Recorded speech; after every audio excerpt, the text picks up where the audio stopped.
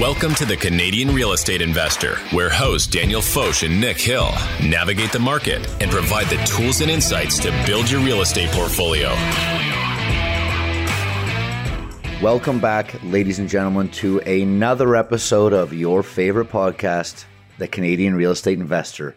My name is Nick Hill. I'm your co-host. I'm joined today by none other than Daniel Foch. Dan, what's going on, man? Yeah, not much. Just re-recording an episode, you know. We'll talk about it. We'll talk about it another time. I'm a little sensitive about it right now. What are we talking about today? We have got a banger episode for everyone today. We are going to be talking about the biggest real estate bubble in the world. Dun, Well, dun, dun. I tried that joke the first time we recorded, and I'm trying it again. No, you nailed it this time, actually. Okay, so we're going to be talking about the UBS Bubble Index, which is one of Dan's favorite annual reports to come out. So UBS is a multinational investment bank and financial services company founded and based in Switzerland. You know, when you hear about these Swiss bankers and Swiss banking, well, this is one of them. So it maintains a presence in major financial centers across the world and is the largest Swiss banking institution and the largest private bank in the world. They released an annual report that recently has characterized 2 Canadian cities among the world's leading housing bubble risks. So usually when you have 2 things that you are associated with in the top 10, you're happy about it. But when it's a housing bubble index, maybe not.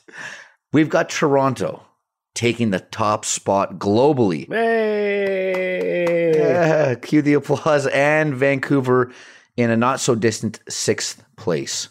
Okay, so it's kind of funny because why, first of all, why does UBS care about how Canadian real estate is doing, the largest private bank in the world? For context, these are the guys who lend the money to the people who lend you the money. Like when you hear about people buying mortgage-backed securities, it's them, right? And so anyway, that part's kind of funny. And a lot of people knock the report, but in my opinion, they've actually had a pretty good track record when it comes to Canadian real estate, especially 2016, the UBS Bubble Index named Vancouver the number 1 bubble in the world, and prices in Vancouver dropped 16 to 18% that year, and volume dropped. And volume was down by 20 to 40% that year, or year over year. In 2017, UBS named Toronto the number 1 bubble in the world. So this isn't the first time that Toronto's made this list. And I know a lot of our listeners, look, Toronto is in the center of the universe kind of guys. We don't want to be those kind of guys. So this episode it's not exceptionally painting Toronto as that. This is a scary reason to be the center of the world, right? So 2017, house prices dropped in the Greater Toronto area from 20 to 40% depending on the location. Now, with the years that you're mentioning, I think it is worth noting that both of the cities did see an introduction of non-resident speculation tax in those years. Now, because many people would say that might have actually been the catalyst that reduced the market a little bit. And I actually think those were designed to cool off the market. Yeah, it's probably worth mentioning, especially given that we're actually seeing this type of tax happening at a national level starting in January 1st of 2023. So before we saw this new nationwide foreign homebuyer ban, the BC government first launched an additional property transfer tax, which is basically a land transfer tax for non-resident buyers in August of 2016. And basically, if a buyer is a foreign national, foreign corporation, or a taxable trustee, they must pay an additional property transfer tax on the property's fair value if the property is within specified areas of BC, basically the Greater Vancouver area, the GVA, as I'm calling it, which is apparently not allowed. I've been messaged a couple of times with people gatekeeping that acronym. But anyway, the Toronto Non-Resident Speculation Tax, or NRST, is a tax specifically for foreign investors aiming to buy property in the Greater Golden Horseshoe region of Ontario, which is sort of the Greater Toronto area, and then north to Aurelia and east to Bowmanville. This tax requires them to pay an additional 15% tax rate on top of all the shelter costs associated with the property. Since being imposed, foreign bought sales of real estate in the Toronto region have dropped from over 5% to just over 3%. So it has had maybe potentially an impact. This came into place in April 2017. I think it was the 16th that they announced it, and it was actually 4/20 that it came into place. I don't get it. Please explain yourself. I'm kidding. Let's move on from that. So really interesting stuff. And I guess it's kind of tough to distinguish whether or not the bubble index is the cause or the effect of these foreign homeownership bans or taxes coming into play. Kind of a chicken and egg situation, right? But I think it's important because policy obviously has a pretty solid correlation with prices. Dan, would you agree? Yeah, I think it's tough to really get an idea for what was happening in those two markets. And it's sort of a chicken and egg problem. Like, were the policymakers responding to UBS calling us names, or was, and either it does have an impact, or the legislators in Canada are notoriously good at timing the market, or maybe it's a little bit of both. In my experience in the GTA in 2017, the market was running so hot. And early April, we saw like this huge supply flood, this flood of listings. It was like everybody saw the prices going up and sellers were starting to get opportunistic. Price growth started to tap out at almost the exact time that the policy response was put into place, that 420 moment that I was telling you. And I remember this time being so crazy. There were literally foreign investors running around, scooping up so much property before the tax came into place. There was still a lot of bullishness in the market. Then right after that, basically prices started to drop, and they dropped from April to August as much as 40% in a few areas of the Greater Toronto Area. And prices fell nationally that year as well because interest rates were rising. But I also think there was a negative wealth effect coming out of 2016 and 2017 in the contraction of Canada's two biggest housing markets, Toronto and Vancouver. Yeah, it's hilarious to see people in the Canadian real estate space and specifically on some social medias saying that Canadian house prices will only go up, and it's still a good time to buy, and et cetera, et cetera. All these clickbait things that we're seeing from people in the space, because we've literally seen like crazy face-ripping volatility within those two major markets within one mortgage term, which I think really needs to be looked at, right? Like, we're seeing double-digit increases and decreases in Toronto and Vancouver within a 5 or 6 year period. But anyways, before we lose track of things here, Dan, let's talk a bit more about this report and bubbles in general. Yeah, so I'm just honestly going to preface by reading the preface from the UBS report, because they've worded it exceptionally well. And I would encourage a lot of you to follow along. If you want, just Google UBS Real Estate Bubble Index. We're going to link to it in the show notes as well. But they say that in many cities, there's not enough housing supply. And by its very nature, housing supply cannot be expanded at will in the short term. So it takes a long time to build houses. We know this. Thanks to urbanization, this means property prices should rise significantly in the long run, more or less summing up the common narrative on the value growth of urban homes. The strong real estate boom of the last decade underlines this credo once again. However, if urban residential rents are used as a benchmark, the supposed scarcity effect evaporates. Rents have only risen hand in hand with local wages over the same period. The main reason for the exorbitant increases in home prices then must have to lie elsewhere. Indeed, the property market has long been supported by one major buttress in particular: central banks. That's the scary man on Halloween.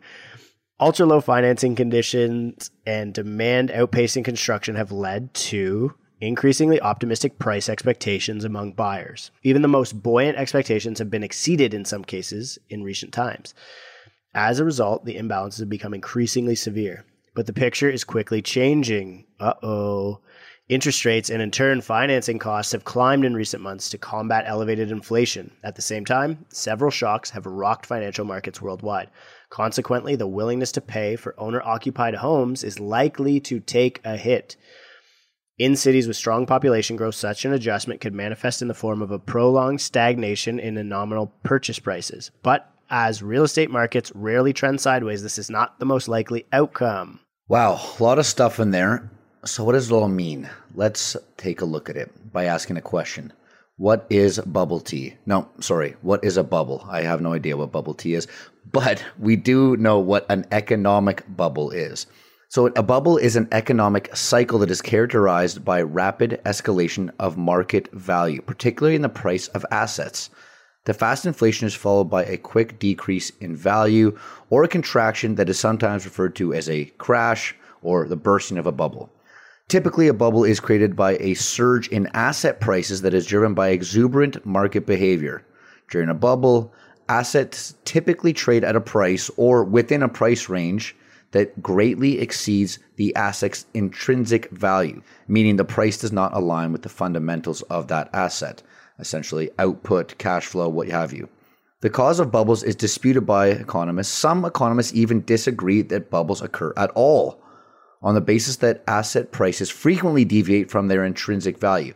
However, bubbles are usually only identified and studied in retrospect after a massive drop in prices has already occurred. That part's kind of ironic too, because they're saying, we don't know. There's no point in calling it a bubble. You can only see it in hindsight, right? So let's take a quick break and then we'll get to what causes a bubble here. Okay, so what causes a bubble? So the economic bubble occurs at any time that the price of a good basically deviates so far above the item's real, in quotation marks, value. Bubbles are usually attributed to a change in investor sentiment or behavior, and then you get this state called a mania. Basically, people like everybody rushing in. It's just this craziness. And bubbles in equity markets and other economies, they cause the resources, especially cash, but also time, energy, research, blah, blah, analysts, to be transferred in these areas of rapid growth. And at the end of a bubble, resources get moved again, and we're going to get to a cool iteration of that, but resources get moved again, causing prices to deflate. In Japan, they saw a bubble in the 80s after the country's banks were partially deregulated. And to be honest, I actually don't think they've recovered from that one. I feel like, so this caused a huge surge in the prices of real estate and stock prices. And then the dot-com boom, also called the dot-com bubble, was a stock market. Basically, this is in the late 90s, I think it was like 2000s when it actually blew off, but it was basically a bunch of speculation in internet-related companies. So anything that had like a .com, pets.com is actually like the most like notable example and that was sort of like the big first failure that was their Enron moment, let's call it.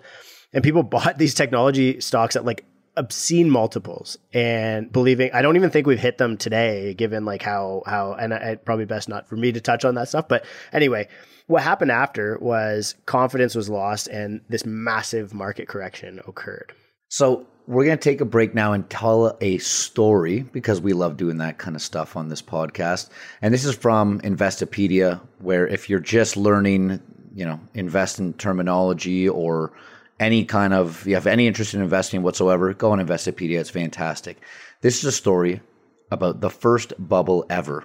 It's called Tulip Mania.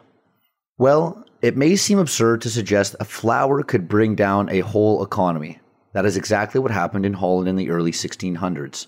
The tulip bulb trade initially started by accident. A botanist brought tulip bulbs from Constantinople and planted them for his own scientific research. Neighbors then stole the bulbs and began selling them. The wealthy then began to collect some of the more rare varieties as a luxury good. As their demand increased, the prices of bulbs surged. Some rare varieties of tulips commanded astronomical prices. Bulbs were traded for anything with a store of value, including homes and land. And at its peak, tulip mania had created such a frenzy that fortunes were made overnight. The creation of a futures exchange where tulips were bought and sold through contracts with no actual delivery fueled the speculative pricing. The bubble then burst when a seller arranged a big purchase with a buyer, and the buyer failed to show. At this point, it was clear that the price increases were unsustainable. This created panic that spiraled throughout Europe, driving the worth of the tulip bulb down to a tiny fraction of its recent price. Dutch authorities even stepped in to try to calm the panic down by allowing contract holders to be freed from their contracts for 10% of the contract value. In the end, those fortunes were lost by both noblemen and laymen alike. I'd probably be the layman in this situation here. Yeah, I think we're still at that layman level. But all that stuff sounds pretty familiar though, right? Now, obviously this is a bit of an extreme example, but just imagine I had said houses in 2022 in Canada instead of tulips in the 1600s in Holland. Are we that far off? I mean, I don't know. We did just recently see, like this futures exchange basically be created with pre-construction contracts where you can buy, non-existent condos across the country. And a lot of people like that as an investment vehicle, and it's made a lot of people a lot of money.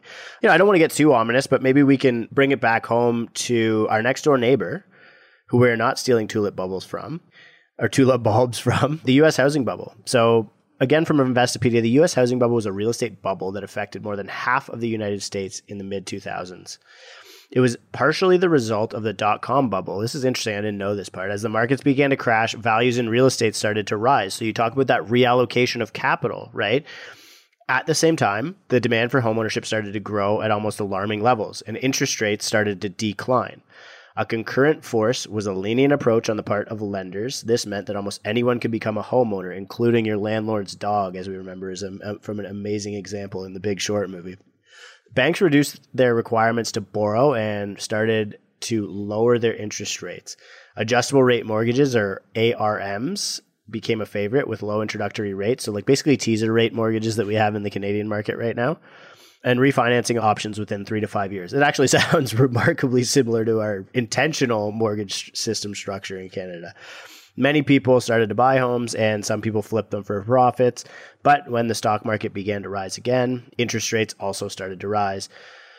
So, what happened when you see economic recovery, rates can kind of rise. Again, rates are sort of used as a policy tool to stimulate the economy. So for homeowners with these adjustable rate mortgages, which is like basically every Canadian, we're all in 5-year mortgage terms, their mortgages started to refinance at higher rates. The value of these homes took a nosedive because people had to sell off due to this increased capital cost.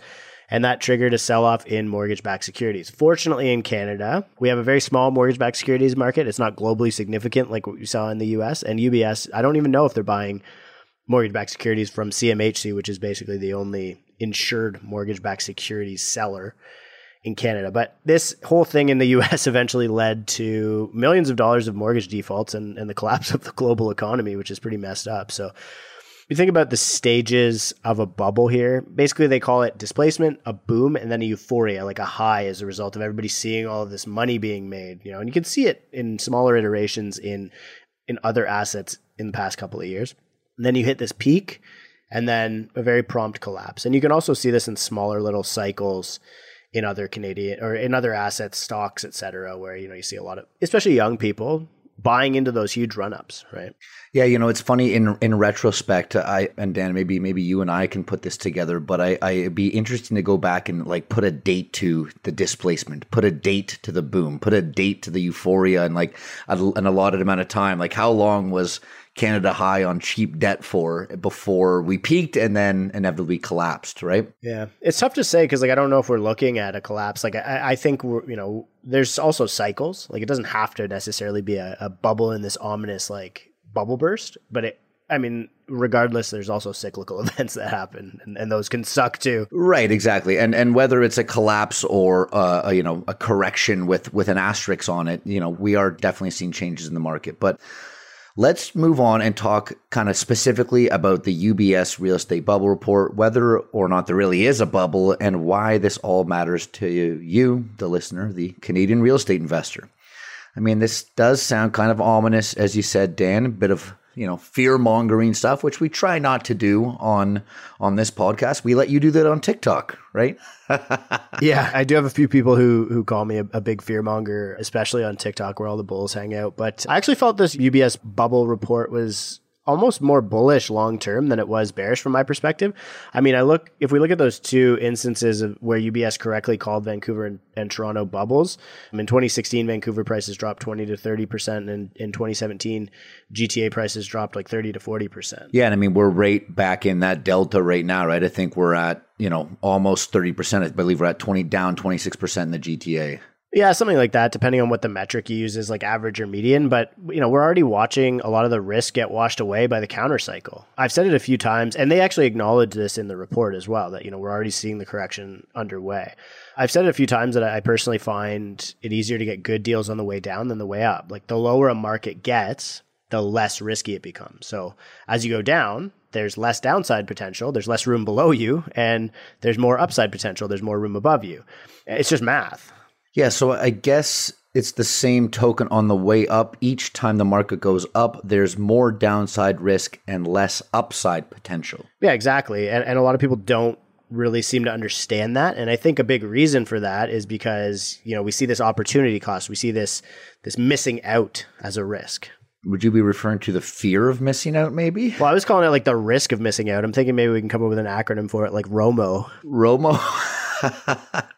Well, actually, we kind of had a joke there that FOMO and YOLO are a very dangerous combination. I think that was a lot of the sentiment driving a lot of real estate transactions. Yeah, I mean, that was your Wall Street bets right there, right? So yeah, exactly. So, I mean, that's why, we focus on real estate as a way to increase your income, right? And for beginner investors especially, because we want to focus on things we can change, not the things we can't change. We can't change the interest rate.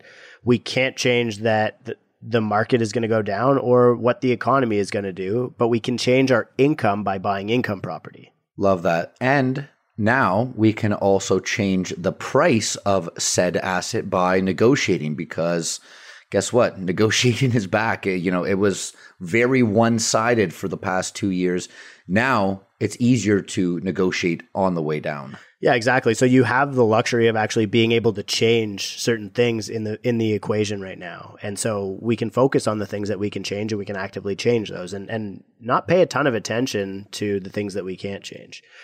The other thing I like about this bubble report is that it makes you look at Toronto and Vancouver embedded in this list of cities around the world that are really recognizable. You almost would know every single name of the other cities on this list. And it almost makes you feel like, we're about to become a big deal if we're not already. Yeah, it's basically like, I don't know if you're who's who. You're a D-list actor. Yeah, you're a D-list actor and you get invited to the Oscars for the first time or something like that, right? So I'm going to rifle off a list here of world-class cities that are the most bubbly real estate markets in the world, according to UBS.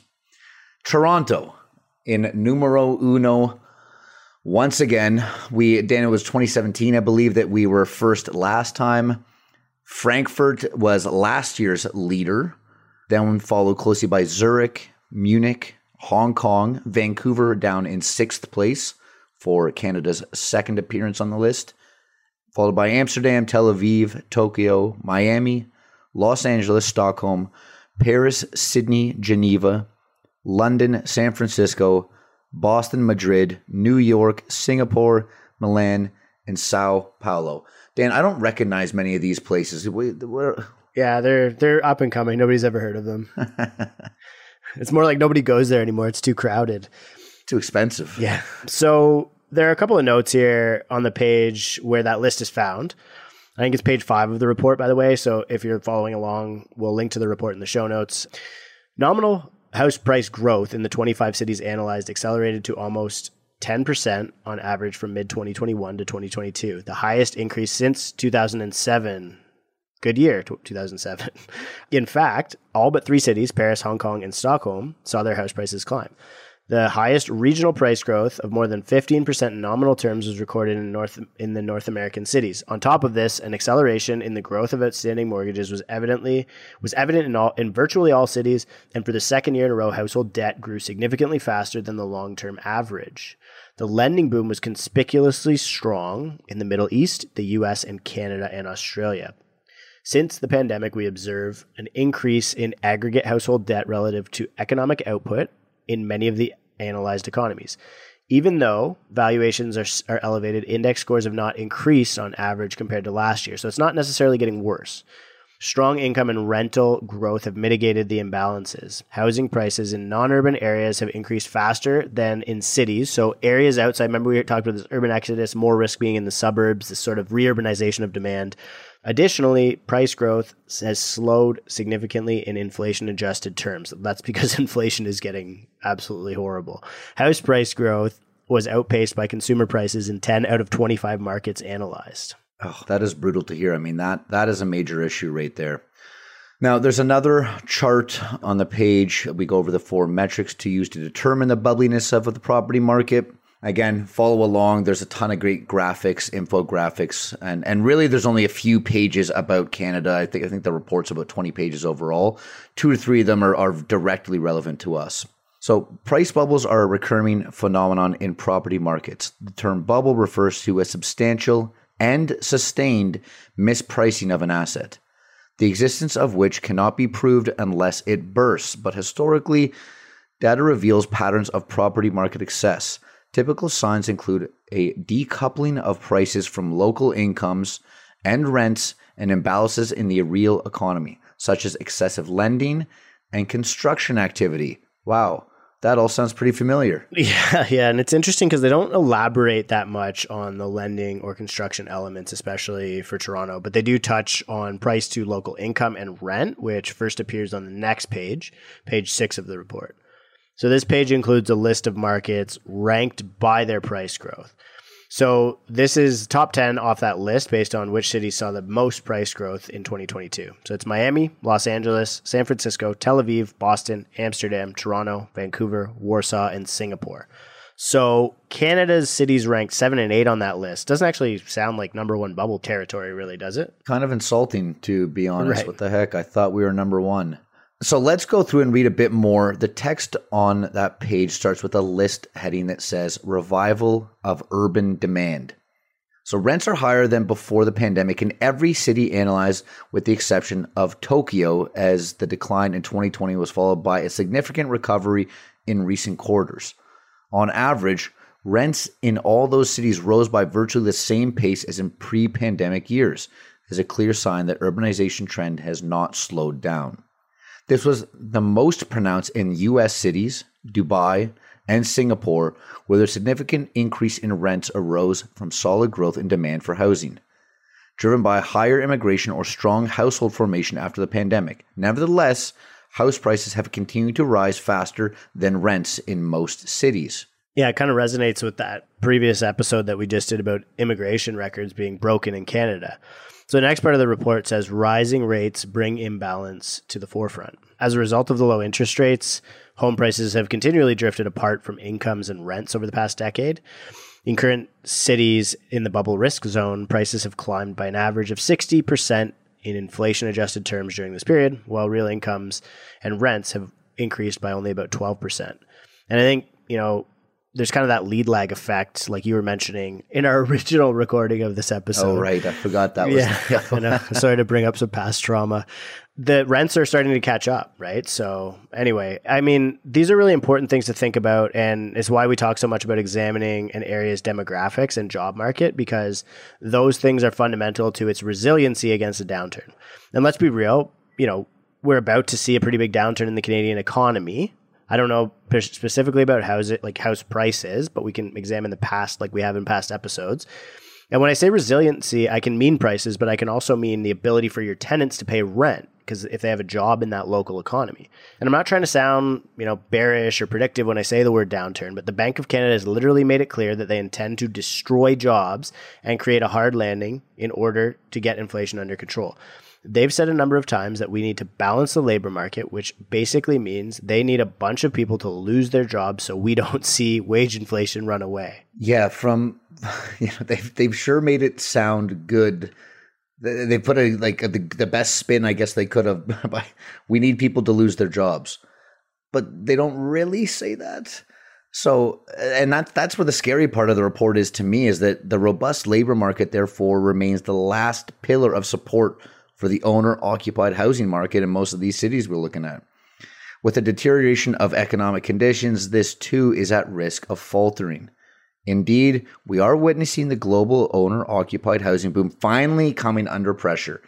And in the majority of these highly valued cities, significant price corrections are expected to be coming in the upcoming quarters. So basically, the Bank of Canada is aiming to kill, and they've made it clear, they're aiming to kill what UBS calls the last pillar of support for the biggest real estate bubble in the world. Fun. Man, that's mean. That is mean of them. So I'm going to jump to page 10 now just to read the commentary on Canada. Real house price levels in Vancouver and Toronto have more than tripled in the last 25 years.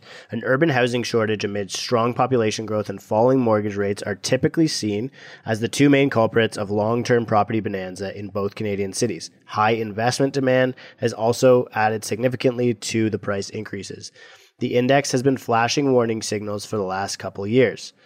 The most recent housing frenzy that began in 2019 as mortgage rates fell has continued into 2021. Property price growth in Vancouver and Toronto accelerated to its highest rate in 5 years, with house prices now respectively 14% and 17% higher than a year ago. Upsizing during the pandemic on the back of strong income growth has done its part in pushing up demand. Households have also been leveraging up at the fastest pace since before the financial crisis. And although the rental market is running hot with rents climbing by more than double their 5-year average rates, they could not keep up with the pace of an owner-occupied market. Bubble risk for both Canadian cities is again highly elevated. The housing boom has become more of a countrywide phenomena. And this is important for us to consider because we want to be a coast-to-coast podcast, and we are seeing a spreading of this frothiness across the country. And, we're going to cover it on our next episode, the Korea stats, sort of what's happening in the price environment there. In such overheated markets with already very stretched housing affordability, the recent rate hikes by the Bank of Canada could be the last straw that broke the camel's back. New buyers and owners during mortgage renegotiations not only need to pay higher interest rates, but are also required to provide more income to qualify for a mortgage. Talking about the stress test here. Price correction is already in the making. Yeah, wow, a lot of good stuff there. So we've gone over a lot, and next we're going to get into price to income and price to rent ratios and get a bit more of a quantitative understanding of where Canada falls in the global real estate market, because it could provide a bit of foreshadowing for where real estate could go, for better or for worse. But before we do that, let's just take a quick break. Okay, let's dive into the numbers again. We're now looking at page 13 of the UBS Global Real Estate Bubble Index, and there's a chart with a heading that says, the number of years a skilled service worker needs to work to be able to buy a 650 square foot flat near the city center, and here's how that plays out. So in Hong Kong, it's between 22 and 26 years, 13 to 17 years in Paris, 11 to 16 years in Tokyo and London, 8 to 14 years in Tel Aviv, Munich, Singapore, and Sao Paulo. 7 to 9 years in 7 cities on the list: New York, Amsterdam, Frankfurt, Sydney, Geneva, Zurich, and Vancouver. 6 to 8 years in 5 cities on the list, including Milan, Warsaw, Los Angeles, Stockholm, and Toronto. And then there are about 6 cities that appear further down the list than Toronto. So Vancouver appears 15th on the list. Toronto appears 20th. So by the time you're finished reading this page in the chart, you're sort of wondering why UBS actually says Toronto is in a bubble. Yeah, I mean, seeing our cities on that list does make me feel like we're in pretty good company, even though it's basically a list of beautiful but the most unaffordable places to live on earth. You have to remember that those places are that way because they're centers for world trade, they're world-class cities, they have history and culture, and there are a ton of people that want to live there. I mean, fundamentally, any of the long-term bullishness I might feel towards Canadian real estate right now is definitely based on Canada playing a more active role in world trade and more migration of people and capital coming here that comes with that role. And I think that other Canadian cities will gradually benefit from Canada moving in that direction. This means long-term, I think investments will gradually perform better. And especially outside of the core areas, actually, which are, they're always going to be expensive like the rest of the places on this list. They're hard to invest well in. However, in the short term, I don't really feel that bullishness right now because other fundamentals, especially rental rates, don't make Toronto or Vancouver feel exceptionally compelling as investments. And that's what's primarily discussed on the next page. So let's get to that page next, Nick. Yeah, turning to page 14 of the report. The heading says price to rent. Sound familiar? Well, that's because we've mentioned it before on this show, before the bubble index was released, actually, and that's in episode 26, how to decide which market to invest in. So go do yourself a favor and listen to that episode if you haven't. We used an inverse price to rent ratio on there, and this bubble index basically determines the performance of each market. Yeah, so what we used was rent to price, which is like basically a rough cap rate, just like you would calculate a cap rate with NOI, so your rent, over net operating income over price. We calculated it with the market rent, so like the average rent in that market divided by the market price. And rather than price divided by rent, which is what UBS is using here. So their bubble index basically uses the opposite. It's sort of like a payback period almost metric. So you can, and you would actually see a payback period used as an account manager or a fund manager. Yeah, and I mean, that's an important term to understand because the term payback period refers to the amount of time it takes to recover the cost of an investment. So simply put, it's the length of time an investment needs to reach that break-even point. So both people and corporations mainly invest their money to get money back. Surprise, surprise. Which is why the payback period is so important. Because in essence, the shorter the payback period the investment has, the more an attractive investment it becomes. Determining the payback period is useful for anyone and can be done by dividing the initial investment by the average cash flows. So price to rent, and it measures in years how long it would take to pay off that asset. And here is a list. So in Munich, Hong Kong, and Tel Aviv, 44 years for an investment property to be paid off. 44 years, Dan. Yeah, it's like a 2.2% cap rate. I mean, I feel like that's basically like a condo in Canada's two leading markets. Yeah, I guess you're right. Well, in Frankfurt, it's about 42 years. Yeah, so same thing, like a 2.3 to 2.4 cap. And in the land of delicious chocolate and private banking, both Swiss cities, Geneva and Zurich, just a nice, cool 40 years. Yeah, so 2.5% cap rate. Stockholm and Paris at 34-year payback periods. So 2.9% cap rate. In the land down under, Sydney, Australia, we've got a 33-year payback period. Yeah, so a 3% cap rate. See how easy the math is here, guys? It's literally the inverse of a cap rate. So you're 100%, 100 divided by 33-year payback period equals 3%. So that leads us to Amsterdam at 32-year payback period. Tokyo at a 30-year payback period. Singapore at a 29-year payback period. 27-year payback period for our very own Toronto. Okay, so again, just use Toronto as another example. The equation is super simple. 100 divided by 27, and that gives you about a 3.5 to 3.7 cap rate, which, to be honest, isn't that bad. I mean, honestly, like that's not bad for like the index and what we're comparing it against. And it's actually the exact cap rate that I have and have seen listings at, but I actually have that 5-plex listing that I mentioned in Toronto. So it's actually surprisingly accurate for such a rough, broad metric that they're using. Yeah. Then we go to Europe. Milan and London are both at 27-year payback periods. And next on the list is my hometown, Vancouver, at 26 years, which is just under a 4% cap rate. Yeah, and then after Vancouver, we have a few areas that would be considered better investments based on this metric. So Madrid, Boston, Warsaw, San Francisco, Los Angeles, Sao Paulo, New York, Dubai, and Miami is last on the list with a 15-year payback period, which is like a 6.6 cap rate. It just doesn't seem right to me, to be honest, unless maybe it's like an Airbnb party house or something. What is going on? I'm going to Miami, man. That is a major pull factor for Miami.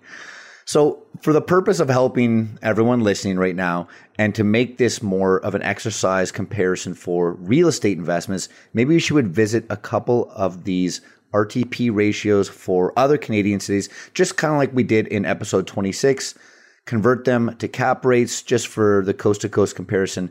And now we've got some good global comparison as well.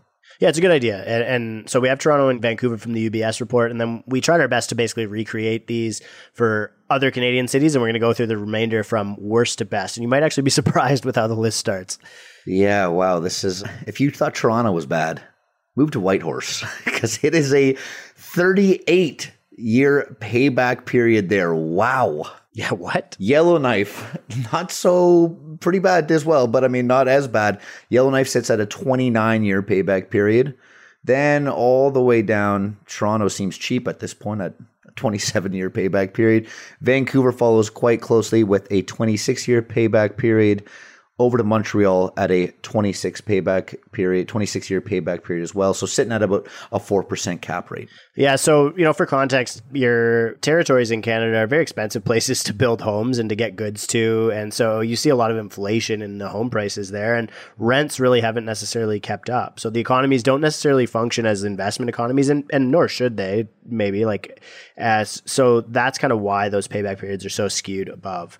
So, getting above that 4% cap rate. So we have Charlottetown, Calgary, and St. John's around a 22-year payback period.